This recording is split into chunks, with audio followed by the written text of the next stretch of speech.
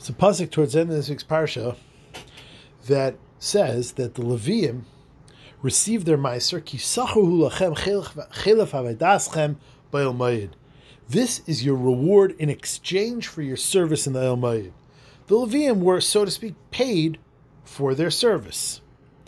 This is actually the source in Darkei Moshe and Ar Chaim brings, in the name of the Or Zarua, the following question. Which is better, a volunteer chazan who does it out of the goodness of his own heart, or a paid chazan who's an employee? The Darkei Moshe, the Ramah, paskins that is best to pay a chazan. Number one, someone who's paid for their services obviously does a much better job and feels much more meshubed to do a good job and to be there and to not take his work lightly than somebody who's volunteer, and the whole thing is on a voluntary basis, and whenever he wants in, he's in, whenever he wants out, he's out. But beside that, says the Or Zarua, just like we find that the Kehanim and Levim and the Beis HaMikdash received schar for their work, that is a source that it's best to pay a shliach tzibor for his work. In fact, there's a sefer from the Marit Salon, who was from the people that had to leave Spain, and was a kadman in Tzvas, and he says that mamish matches, just like the Kehanim and the Leviim, who were the agents of the Tzibur, the Beis HaMikdash, so to a Shlich Tzibur, who's bringing our tefillas, b'makom karbonis, and is our agent by the Rebbeinu Shalom, just like the Kehanim and Leviim received payment for their work, it's appropriate, in fact, encouraged for a Shlich Tzibur, for a Chazan, to be paid for his work. But he says, upon further inspection, the Tzushtel does not hold water, because, on the contrary, we find that payment was specific to Leviim. Kehanim, it never says, are to receive payment for their services. On the contrary, it calls the Kehanim avodas matana. Kehanim are specifically supposed to be voluntary. And therefore, if you want to take this Shliach Tzibur, bring carbon mushal seriously, then no, a Shliach Tzibur should not be paid, because if a Shliach Tzibur is more akin to a Kohen did not receive payment for a service, only a Levi did, so going down that road is not going to end up with the same result. The Tshuvas HaRashba says, when he was asked this question, is it better to have a volunteer chazan or a paid chazan? And he says, it's much better to have a paid chazan because, beside the svar we said earlier, it makes the person do a better job.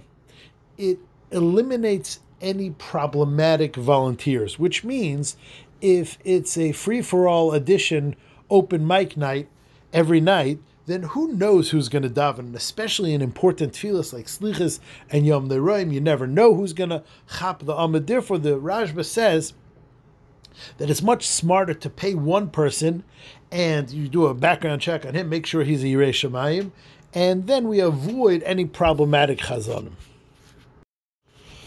We recently had a Gemara in the Daf Yomi that taught us something very interesting about this week's parsha. When there was a Magefa and many from Klal Yisrael started dying, it says, Vayikach Aaron kasher diber Moshe. Aaron took as Moshe instructed, Vayaretz al teich hakahol, vayiten es hakteres. Aaron ran amongst the people, and he brought the keteres vayichaper al ha'am. That the keteres served as a way to stop the Magefa. The Gemara in Shabbos tells us that when Moshe Rabbeinu went up to Shamayim, and his ability to take the Torah down to us was questioned by the Malachim, and he had a debate with the Malachim and defeated the Malachim in debate.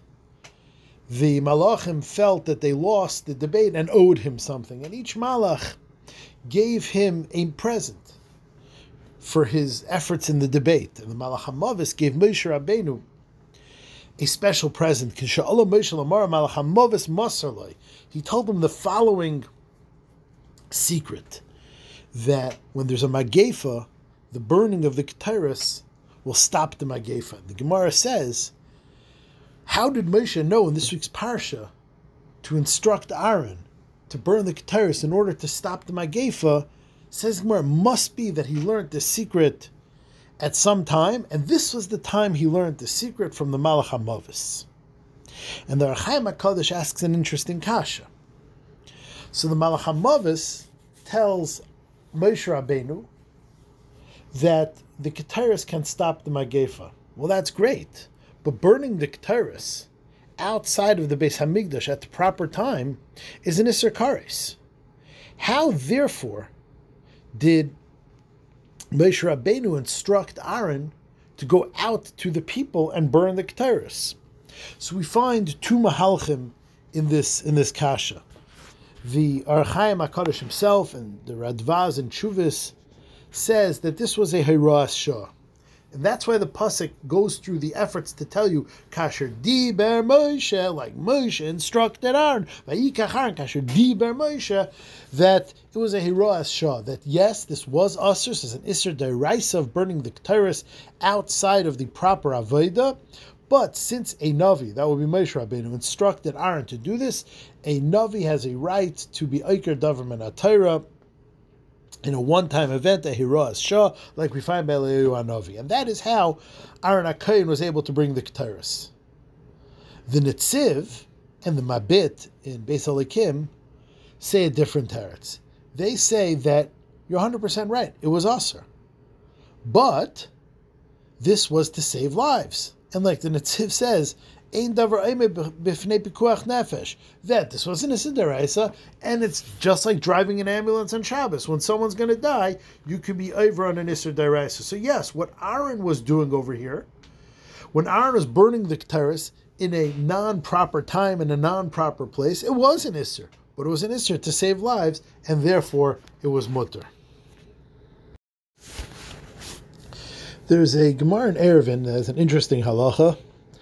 And the Gemara in Eruvin Daf Samach Dalet says, Kol ha'omer shmua zu noeh, b'shmua zu eina noeh. If a person editorializes and says, this Gemara is like a shmaki Gemara, this is a good Gemara, this Gemara is not geshmak, this Gemara is not so nice. Ma'abed hoyna shel Torah, he loses the wealth of Torah, whatever that means exactly, but definitely seems from the Gemara in Eruvin that a person should not have favorites and unfavorites amongst Gemaras. Maharsha there explains a person shouldn't even say, I love this sugya, because from the fact that you say, I love this sugya, or I love this mesechta, or I love this kind of limud, then obviously there are other sugyas, mesechtas, limudim, that you do not like, which is, again, not a nice thing to do. In fact, this has some more practical applications. The Kitzer Shloah says that the Gabbai in Shul should be very careful. You know, sometimes the Gabbai in Shul, when selling the aliyahs, uses, certain aliyahs to pump sales. And he says, ooh, this aliyah is the shira, this is a chashav aliyah, this aliyah is a school for this aliyah is a school for that. And the aliyahs that he sells, he pumps, and that sort of indicates that the next aliyah and the preceding aliyah are just regular aliyahs and not as chashiv, and therefore the shla based on this Gemara cautions against the Gabbai pumping certain aliyahs in opposition to others. And this is a halacha. The Taz has a sefer on Chumash called Divrei David. The Taz asks from the Rashi in the beginning of this week's parsha. Rashi in the beginning of this week's parsha says, Parsha zu yof nidreshes. This parsha can be darshaned beautifully. Vayikach karach. What does it mean? Karach took. Vayikach karach. Rashi says Chazal darshan this beautifully. And the question is, was Rashi in violation of this Gemara in Eruvin Samach Daled that you're not allowed to say, I like this Gemara, I like this sugya, I like this pshat better than others? So the Taz himself says the reason Rashi is able to do this is because this Vayikach Karach took what? It doesn't say what Karach took. And therefore, without this drash, it's impossible to understand even the Pashup Pshat in the Pasuk. Therefore, Rashi is saying this drash is good because without it, you wouldn't have Pashup Pshat in the Pasuk.